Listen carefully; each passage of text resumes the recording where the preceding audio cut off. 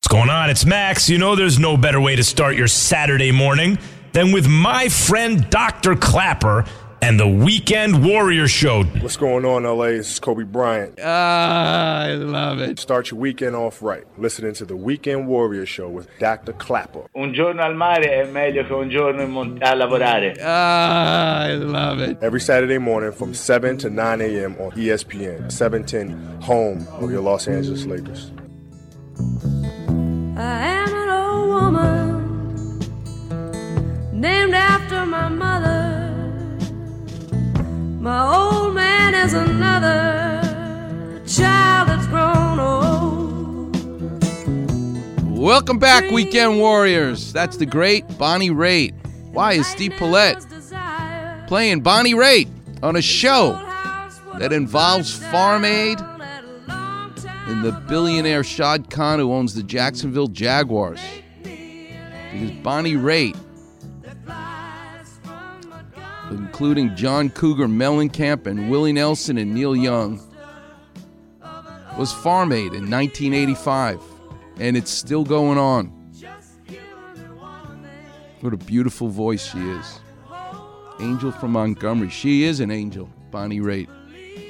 All right, the number's 877-710-ESPN. The clinic will be open. The lines are lit up. Just hang in there because this segment, if you have a moment, pull your car off the side of the road if you're listening while you're driving.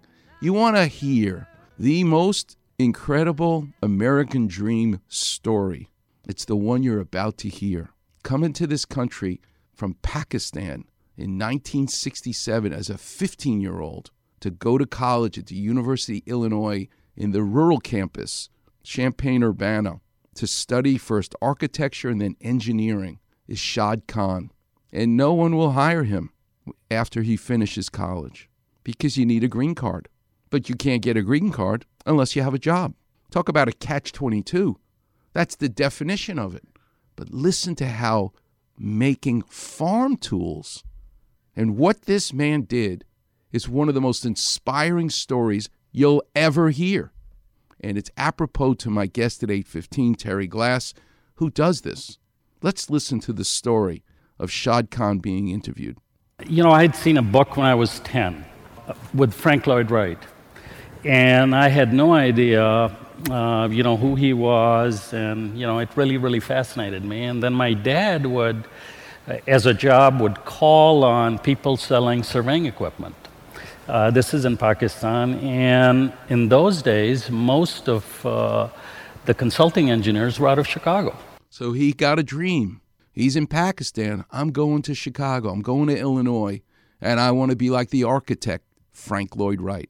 I came by myself, and really I think, one of the interesting things is, which is still true, you come here, you get a degree, and then you can't get a job because you need a green card to get a job. And how do you get a green card? Well, you got to have a job. So it's like 40 years later or plus, it's still true.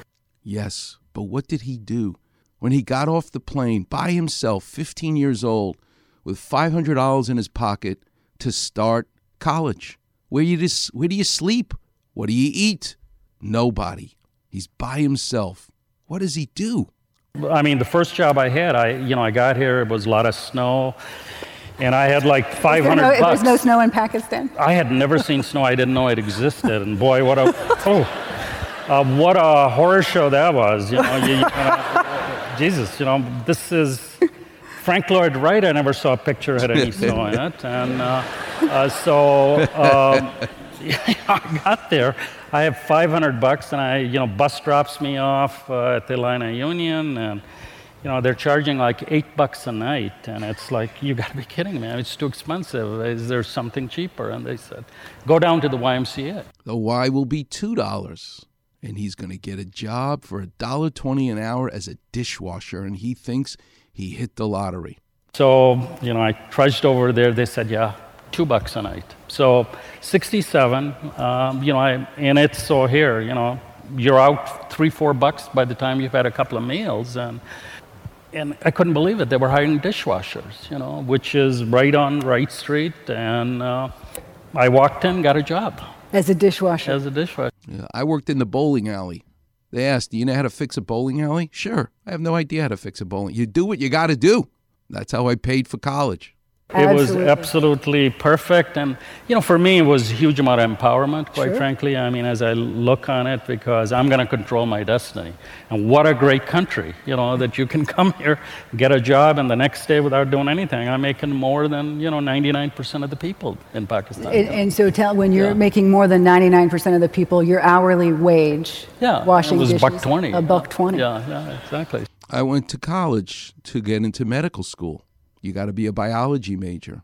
But all of a sudden, I discovered the world of art history because Columbia University made me take a class in art history. And I made a left turn.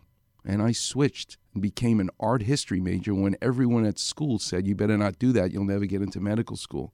He wanted to be an architect, but he had to make a left turn because you're not going to make a living. As an architect, in his mind, you got to be an engineer. Listen to why he changed. Engineering hall, where the placement office was, I mean, you walk through it, and they would have the lists up, recruiters and what the average salaries were, and architectural engineers were right at the bottom. So it was, hey, I'm from a third world country, I understand money, so it's, money gives you choices. It was pretty easy for me. Okay. It's a lot of fun, and I can sketch buildings and houses in my spare time, but I think I don't want to make a living in that. So here's where the farming connection comes in. He finishes as an engineer from the University of Illinois, and no one will hire him except one guy, a farmer, who has a secondary business welding and fabricating metal tools, customizing tools for farmers. He thinks he's a big-shot engineer now. Sorry, buddy. This dirty, filthy job in a blacksmith's place is all you're going to get. But when God gives you lemons, you can make lemonade. And Shad Khan made lemonade. I finished, and it's kind of strange. I was done a month before my 20th birthday. And so I just started looking for a job. And